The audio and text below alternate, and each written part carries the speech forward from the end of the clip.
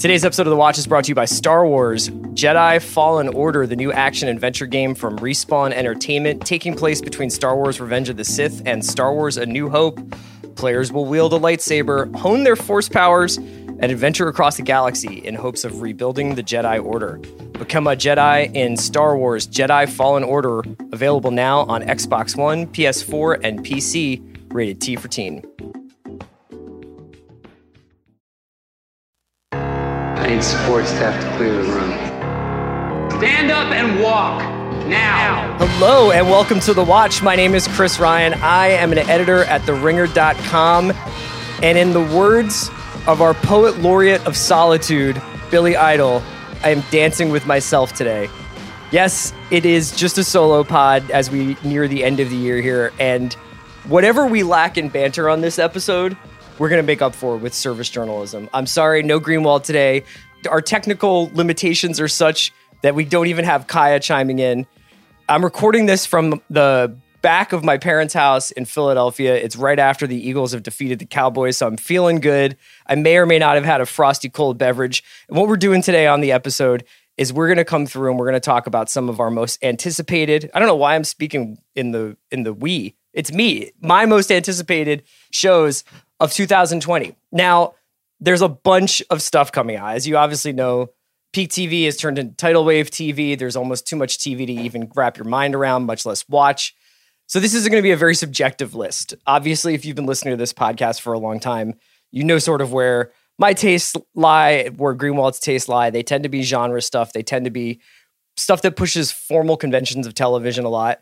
I'm leaving off shows that are returning, partially because this is going to be a really strange year in television where we have a couple of shows, obviously some fan favorites like Succession and Stranger Things are both expected back this year, but no Thrones. So there's going to be an absence of that blockbuster must-see, like everybody gather around to watch this one central monoculture show. In the absence of Thrones, I think a lot of people expect something like Lord of the Rings to take over. But if I had to guess, we would know by now if it was coming next year. And, you know, Will Poulter just recently left the Amazon production of Lord of the Rings for scheduling reasons. And I just get the feeling like this is going to take the rest of the year for them to wrap this up and get it in a state to show. So it'll be interesting to see what, if I'm wrong, I'd be surprised. I think we would have gotten an announcement by now. So we won't get Lord of the Rings from Amazon. And I don't think we're going to be getting the Targaryen show from HBO. Obviously, HBO canceled The Long Night, or what George Martin was referring to as The Long Night. They decided not to go through with that after filming a pilot with Naomi Watts. That was set thousands of years, the Age of Heroes. And then they announced almost concurrently that they were going to be moving forward with a Targaryens prequel show. But that feels very far off in the future. I would expect 2021 for that as well. So the bigger story this year will probably be the launch of HBO Max, the further buildup of the catalogs of places like Apple Plus, Disney Plus, the launch of the Peacock, all the shows that'll probably be coming from there, and Netflix retrenching, and not even retrenching. I mean, Netflix is probably like sneezing into piles of burning money right now as they hear this, but Netflix continuing to offer what they offer. And they had a really strong end of the year with movies, but I actually have to say that it's kind of hard to figure out what's coming for them TV-wise because there's so much stuff globally. There's a lot of stuff returning. You're going to be getting a lot of Shonda and Ryan Murphy shows next year, but I'm not exactly sure what stuff pops out of the new programming that Netflix has. So while I'm really excited for Narcos Mexico to be coming back, I believe in February with Scoot McNairy, they've just released some photos for that. The Netflix offerings are a little bit more under wraps than you'd think, as are whatever the next wave of Apple TV offerings after, you know, Servant wraps up. I'm not actually sure what's coming next after that. I'm sure that there's shouts and whispers about shows that are going to be available soon, but nothing's really jumped out at me. Obviously, Little America it looks cool, but you know, we're still sort of waiting to see what Apple Plus is. As far as Disney Plus goes, you know, you could get excited about Falcon and the Winter Soldier. WandaVision looks very strange, and maybe we'll get the Obi-Wan show next year, directed by Deborah Chow, who's directed some of the best episodes of The Mandalorian. Deepest apologies for not doing any Mandalorian recaps recently. I suppose if you listen to this entire podcast, maybe in like the 38th minute, I'll sprinkle in some Mando voice. But So we're not really sure what we're getting from Disney Plus, and if we do, we kind of know what we're getting in the terms of it's going to be Star Wars stuff, it's going to be MCU stuff. That's the stuff that I bet Watch listeners will mostly be interested in, with the exception of the very vocal Daddington minority out there. But I'll let Greenwald address you guys. So what are we talking about here? We're talking about my like 10 or 11 most anticipated shows of 2020. A couple of these things have release dates, a couple of them don't.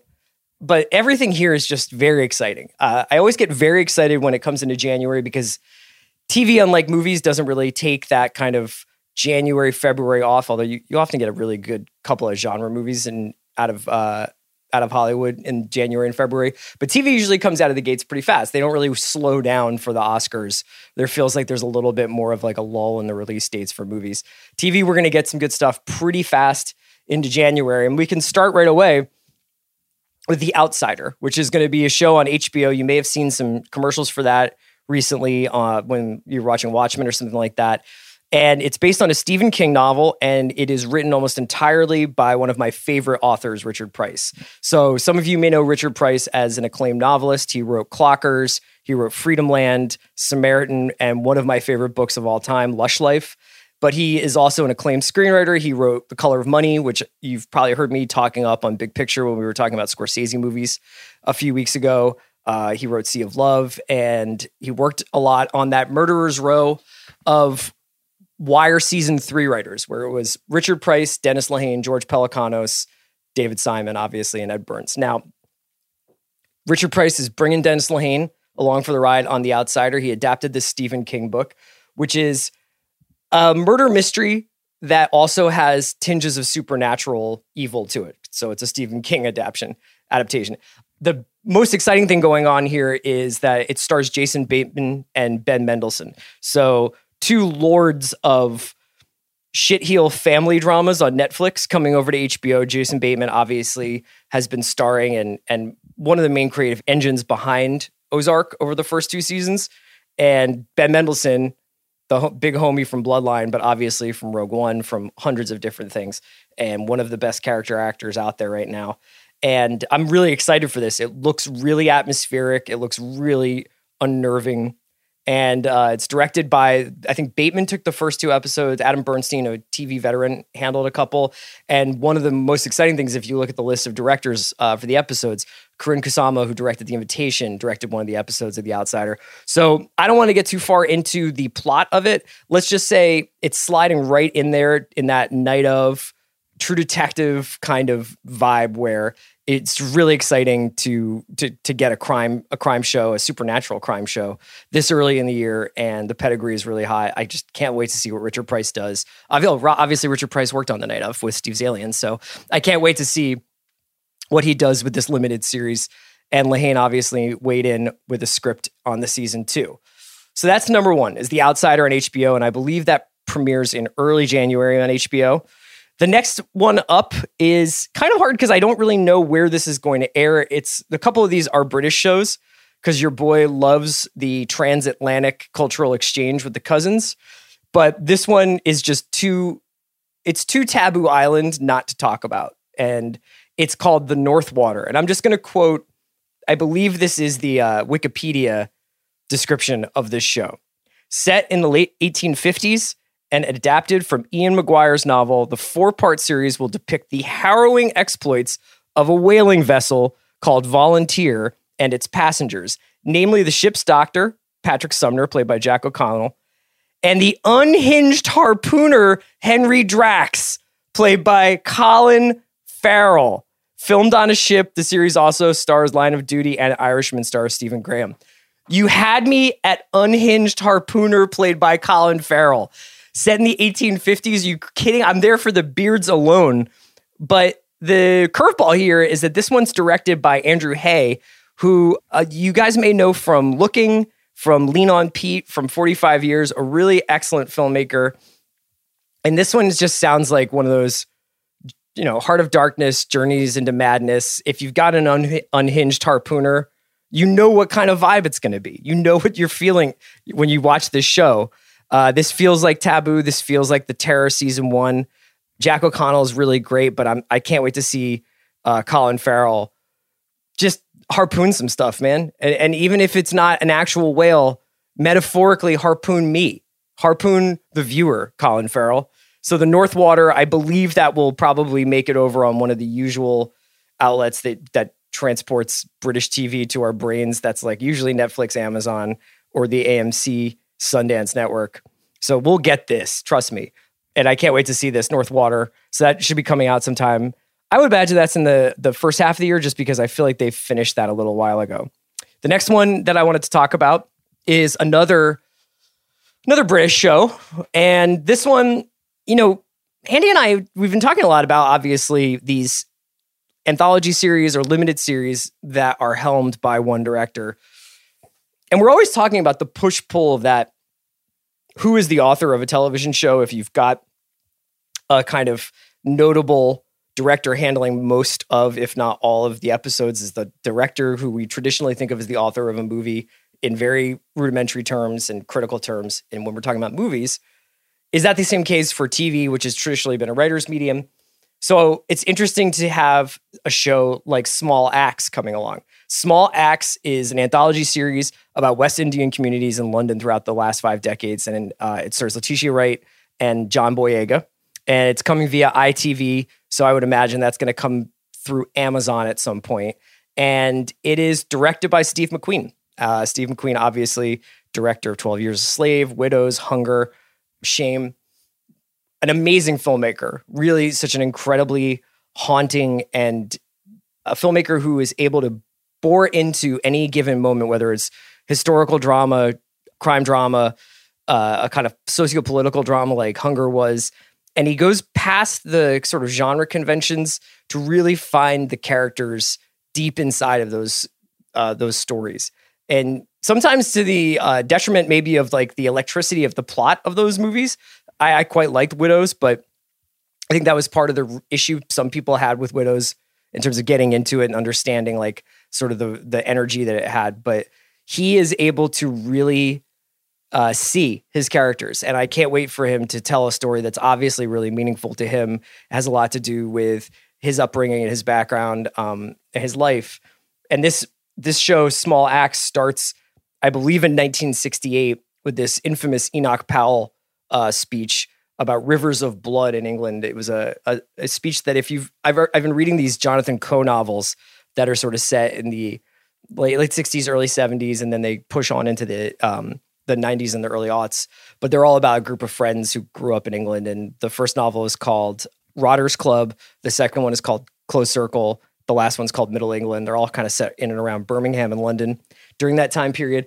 And that was when I kind of first heard about the Enoch Powell speech, the Rivers of Blood speech, and his role in both British conservatism. And he then later became like a unionist in Ireland, or at least supported unionism in Ireland. Pretty controversial figure.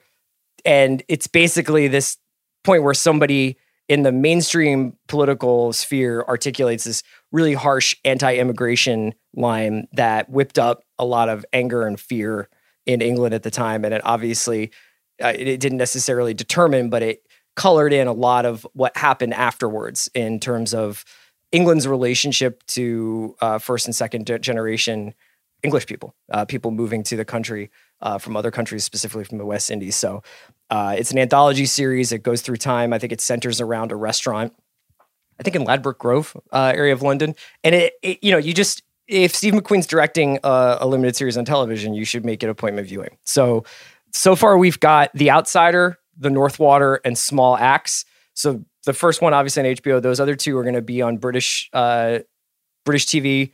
Maybe not first. Sometimes I think they've been getting better and better with releasing Brit TV shows that they know are going to pop off. They get day and date like it's in America too. But we might have a little bit of a delay on some of those. But I would imagine, given Netflix and Amazon and AMC's previously existing relationships with some of the broadcasters in England, that we will get those shows over here this year. Next one I want to talk to you about is a show on Starz. So we don't really talk about Starz very often because they seem to be making stop-start efforts in becoming an original programmer. I feel like every couple of months you'll hear about a show that's popped up on Starz, but I think for a lot of people, with the amount of attention that they're paying to the sort of big 4 or 5 streamers, Amazon, Netflix, Disney, Apple, HBO and knowing that HBO Max is coming and Comcast is coming, there's a couple of channels that are kind of falling into a second, third tier. And if you get it on your cable package, if you still have cable, so be it. But it's sort of hard to keep up with the shows that are maybe on Epix or on Stars, even though I hear a lot of really good things about shows like Berlin Station, or even you have like, there's stuff that's like on the DirecTV service, like the 3 Days of the Condor remake that I thought was really cool, the stuff that I saw. But because those aren't part of like the main conversation around some of the major streaming networks and the sort of older premium cable networks, we're not hearing as much about them.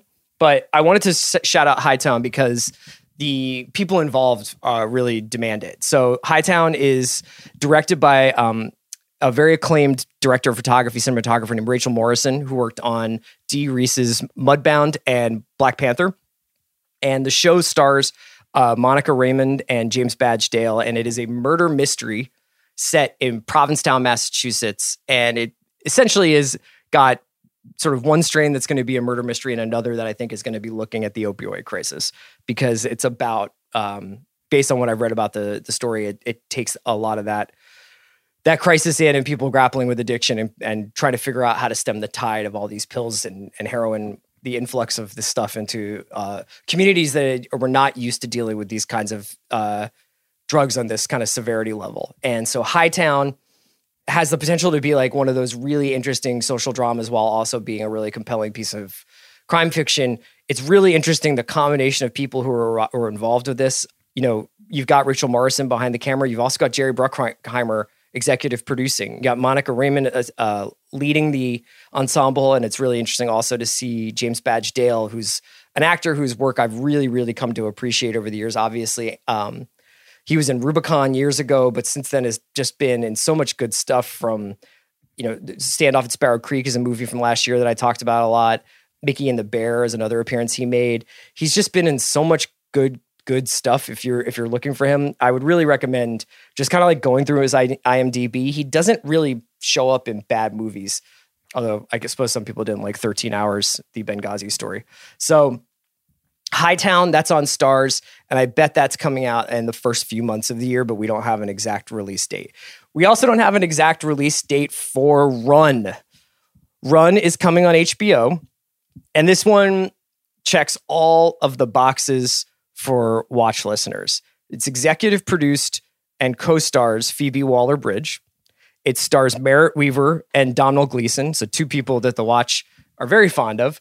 And it's about a woman trying to shake off the cobwebs of her life by running away with an old flame. So I understand, at least from the shots that have been released on HBO site, that Merritt Wever is obviously the woman trying to shake the cobwebs, and Domhnall Gleeson is the old flame. So that is a couple that I have all the time in the world for. Now, Merritt Wever has been one of the best actors working over the last couple of years. I loved her in Godless. She was phenomenal and unbelievable on Netflix in 2019.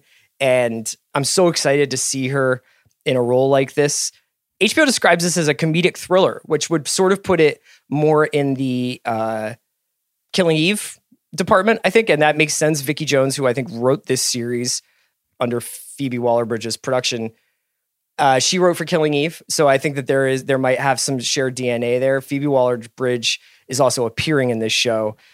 And this is just like, I'm just so excited about the people involved in it that even if it does sound like a midlife crisis version of End of the Fucking World, I'm absolutely here for it.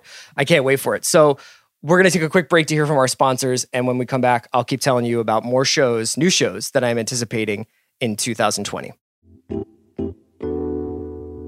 Today's episode of The Watch is brought to you by American Express. I am one of the lucky few with a commute in LA that only takes about 15 minutes, but I still make the most of my drive by listening to my favorite podcasts. I'll get a head start on shows like House of Carbs, Binge Mode, or The Big Picture, and then I'll finish up the episode when I get to the office. It's a great way to ease myself into the day. No matter what your commute looks like in the morning, you can ease your mind a little bit knowing that with Green from Amex, you're getting 3 times points on travel, including transit, like taxis, rideshares, subway swipes, and even ferry rides for those of you who get to enjoy a nice breeze on your way to work. Learn more at americanexpress.com/green from Amex. Terms apply. Today's episode of The Watch is brought to you by Google Assistant. The Google Assistant is ready to help you get more done with just your voice in the car, at home, and everywhere you take your phone. When you're driving and want to listen to your favorite Ringer podcasts hands-free, just say, "Hey Google, play the latest episode of the Bill Simmons podcast." Sure, playing the latest episode of the Bill Simmons podcast, Week 17 Goofy Gambling, The Jamisons, and Eddie Murphy's SNL return with Cousin Sal and J.A. Adonde, the Bill Simmons podcast. Hey Google, pause podcast. A little help, hands-free. Just say, "Hey Google" to get started. Okay, we are back. We're talking about shows that we're anticipating in 2020, new shows, because obviously a bunch of stuff coming back. There would be like tons of stuff we don't know about but based on my research, and I never steer you wrong here. All I do is pick winners. These are the shows that I'm really looking forward to in 2020. Unfortunately, we don't have a ton of hard release dates for this stuff, but one we do have a hard release date for, and one that I've actually seen a little bit of, is High Fidelity. So I want to talk about a bunch of shows that are going to be on this. It's going to be really hard to tell what this is because it's this new melange of Hulu and FX, and shows that maybe were earmarked for FX are now streaming on Hulu, and shows that are on Hulu but feel like they could be FX shows. And I'm sure that there will be some distinction when you go to the Hulu app between like FX on Hulu is the streaming service, and I'm sure some of these shows will be on terrestrial or linear television. But it'll be interesting to see how they're received outside of the traditional delivery system of FX. It puts out 10, 12 shows a year, maybe more like 9. And each one of them sort of has that seal of approval, that quality that you expect from FX, the place that gives you better things, that gives you Atlanta. So you expect a certain level of quality. I don't actually think that the quality is going to drop off at all. But let's start talking first about High Fidelity, which was not an FX show. It was always going to be, I think it might have originally been a Disney show, maybe. There was some sort of weird trajectory for this show's development, but it wound up that it's a Hulu show. It's coming out February 14th, and it stars Zoe Kravitz. And if the name is familiar for you, yes, it is a remake, essentially, of the 90s John Cusack movie based on the, I think, 80s Nick Hornby novel. So the original Nick Hornby novel was about a guy who is in a state of suspended animation because he's obsessed with Arsenal Football Club, and it influences almost every human interaction he has in the world. And it sort of put a ceiling on his life and his ability to feel because all of his feelings are poured into his support for this football club. And then they made a really good movie about this in the 90s where John Cusack played the main character and they Americanized the story. But rather than it being a soccer club, they made it Record Store Guy. So it's a guy who pretty much experiences life and expresses himself through his love of music. He runs a record store. He has like 2 or 3 friends working there, and he is sort of going through a breakup and cataloging his romantic past by talking a lot about records that are really significant to him. So they updated this story with Zoe Kravitz playing the John Cusack protagonist role. And there are some points in the show where the jokes are like word for word from High Fidelity, the movie. And ordinarily, I think that, people might kind of be like, IP mining, can't we come up with something new? I got to tell you something, man. I love it. I really love Zoe Kravitz as a record store guy. And she brings a totally different energy to the role. I don't want to go too far into it because I want people to experience it for themselves, but it's just a really, really good character study, even though they've taken some of the things that were hallmarks of the Rob character from High Fidelity, the movie, and transfer them over to Zoe Kravitz. It's gone from Chicago to Brooklyn, but the idea of kind of talking about heartbreak through pop culture and through art is still there. Some of the same arguments about what's an authentic experience through pop culture and what's selling out and what's fake, and what are you going to do with all this information and knowledge that you have about a thing, and is that essentially worthless after a certain while if you don't figure out a way to commodify it? All those things are still true. I mean, even though record stores are probably a little bit of a dying industry, it's still like a really effective and touching show, and it's very funny. A lot of the supporting performances are really great. And Zoe Kravitz is a star. You know, it's like one of those, you know it when you see it things. And this is a side of her that I don't think we've gotten to see too much of in Big Little Lies. If that's your main window into Zoe Kravitz, I think you're going to find yourself really, really delightfully surprised by her performance in High Fidelity. So that comes out on Hulu in February. And there's a couple other things coming out on Hulu/FX. We've got Mrs. America, which is about 1970s feminism and the backlash against the Equal Rights Amendment. And it stars Cate Blanchett. So, you know, this is kind of, the hits keep on coming in terms of people coming from big screen stardom and applying their trade on the small screen, because this is where the parts are. And this is where the writing is. And this is where the interesting stories are. And this is where you can do these things. And sure, you might have to play a thunder Viking god in Thor, but if that buys you the breathing room, as it must have done for Cate Blanchett to do something like Mrs. America, then that's the way it is now. So she stars as Phyllis Schlafly. Uzo Aduba plays Shirley Chisholm. Rose Byrne plays Gloria Steinem. And it seems like one of those really sort of great historical pieces that we've been getting over the last 5, 6, 7 years, from Fosse Verdon to Danny Boyle's Trust. It feels like there's a lot of that potential for Mrs. America. So I'm really interested to see what they do with this story on Mrs. America. I'm not sure when that's coming out, but they've already started putting out press photos for that. So I would assume it would probably be in the first 6 months of the year. So we've got Mrs. America and High Fidelity, and another 2 shows that are coming out on Hulu or FX on Hulu. You've got Normal People, which is kind of Bridges of Madison County fast for the adaptation. It's the Sally Rooney novel that was, you know, every other person on a subway or in a yoga class probably had this tucked under their arm. I know pretty much everybody in my life's read one of the 2 Sally Rooney books, either Normal People or Conversations with Friends. I actually haven't, but I'm very excited to see the show and hope to read the novel before then. But I was just really excited by, this is a nimble act of storytelling by Hulu here to pick up the rights to this show and to do it. It's about 2 Irish teenagers coming of age, so I'm told.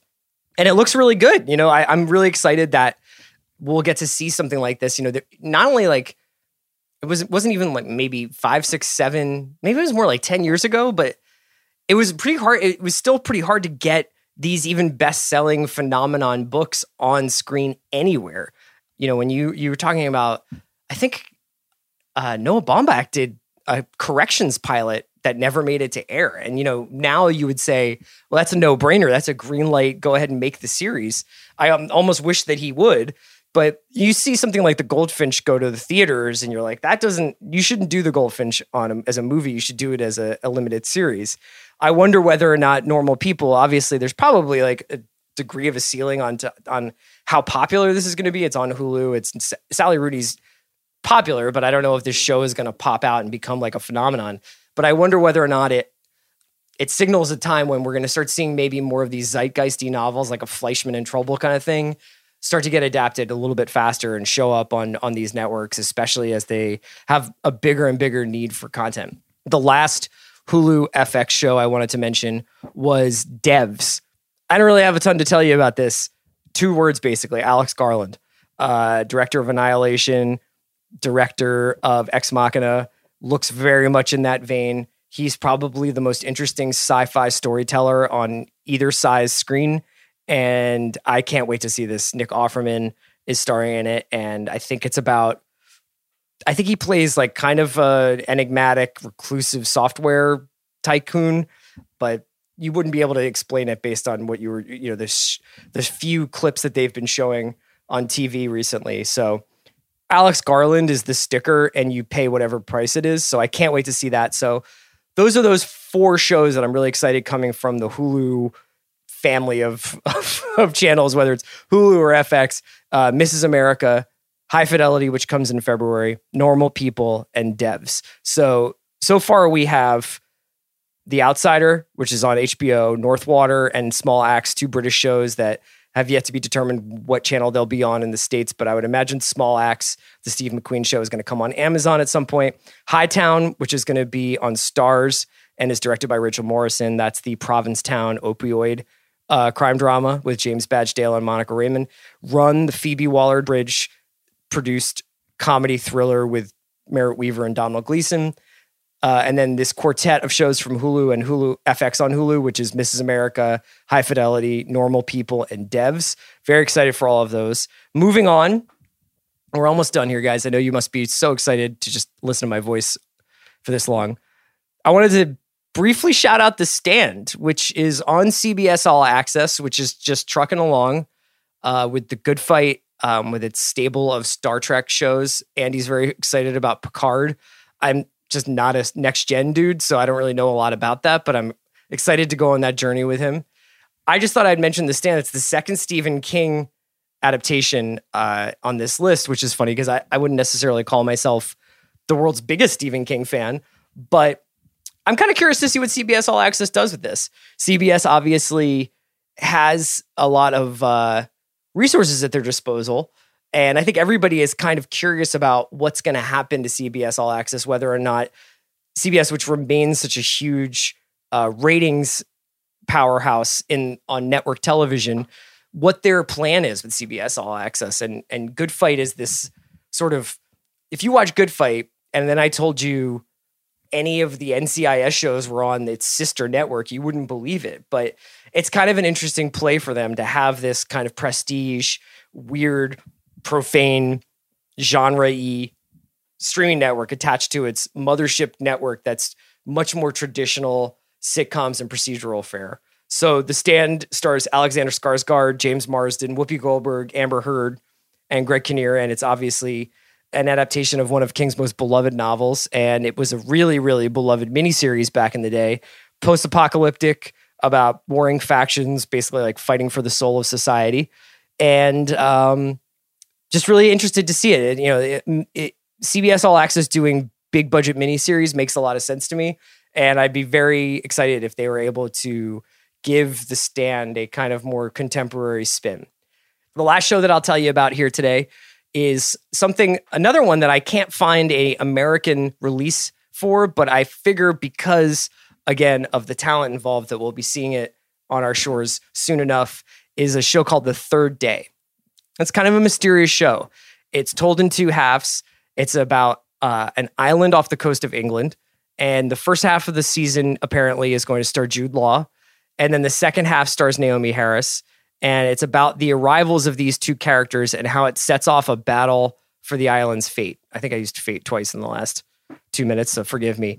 There's a kind of, I'm loosely grouping these guys together, but not necessarily because they're all friends or because they all make stuff together. But Dennis Kelly, who wrote on the 8th season of MI5 or Spooks, if you're in England, and he's collaborated with Sharon Horgan.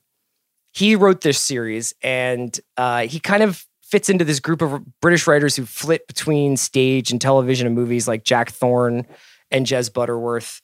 And I'm just really interested. This sounds, obviously, it has elements of Lost, maybe elements of Wicker Man a little bit. I don't know. I'm trying to get the vibe from it, but I saw a picture of Jude Law. He looked nuts. So I'm very excited for this show.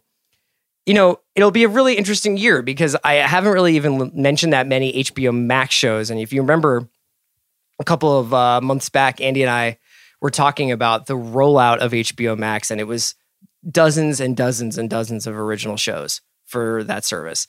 And you have to assume that the Peacock is going to have something similar. Those two are very interesting because you're wondering what's the relationship going to be in terms of a holistic brand identity with the parent networks. Now, there's been some really interesting conversations coming out recently. Bob Greenblatt gave an interview in The Hollywood Reporter, I believe, where he kind of talked about the distinctions that they were making between HBO and HBO Max, and this idea that HBO is adult prestige programming and HBO Max is everything else. Now, that can be YA, that can be unscripted, that can be maybe more procedural, fair reality shows, what have you, sitcoms. I'll be really curious to see how that works out for them. I'll be really curious to see how it works out for Peacock and how they're deciding to identify their shows, because I still think people are going to think of NBC as the mothership for that service. So are the comedies, for instance, on Peacock going to have that? There's a vibe to NBC comedies, like I think over the years, we've just associated a certain kind of look and a feel to shows, whether it's AP Bio or Superstore or Parks or Good Place. I think that there is like a certain feel that those shows have. How much network identity is going to be passed down into any of these streaming services necessarily? And then what do we get in terms of how much will those library catalog offerings from those new streaming services? So at some point we'll have Friends on HBO Max and we'll have The Office on Peacock, which will be a reason why a lot of people honestly sign up for those shows. I kind of wonder though, when are we going to get the next version of Friends and the next version of The Office? Whether that is people going back and getting really into Seinfeld, people going back and getting really into, God only knows, Mad About You, whatever it is.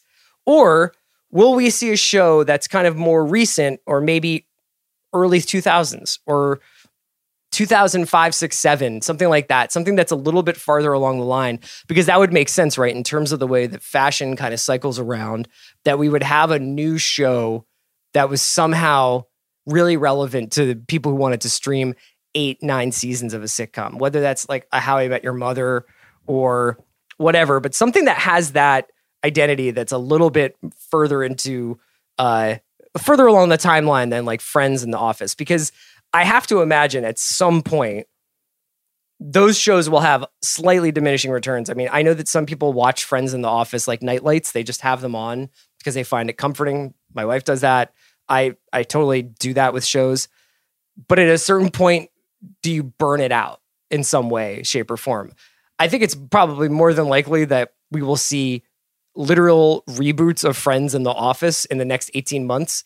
Certainly we'll get a special of the original Friends cast coming back together. I mean, that is so obvious that that's going to happen. I don't even need to see the news report that it will. I would imagine even that would be quite a way to launch HBO Max, is to have Friends on that, doing that in some capacity.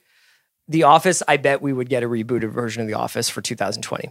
Just some new idea coming from Greg Daniels or whoever. And Bob Greenblatt, even in that Hollywood Reporter article, mentioned that Greg Daniels said he had an idea for that. So nothing ever really dies, as we learned from Watchmen and from Star Wars and from everything else.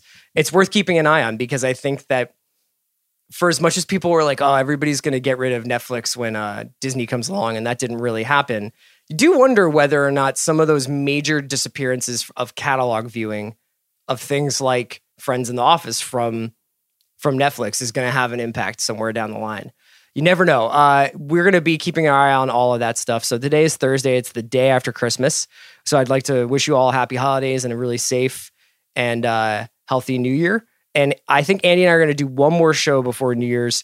We'll do our Great Wall of Culture, depending on schedules. Thanks for bearing with me. As you can tell, I think my voice is giving out. This is why people don't do solo podcasts for 40 minutes.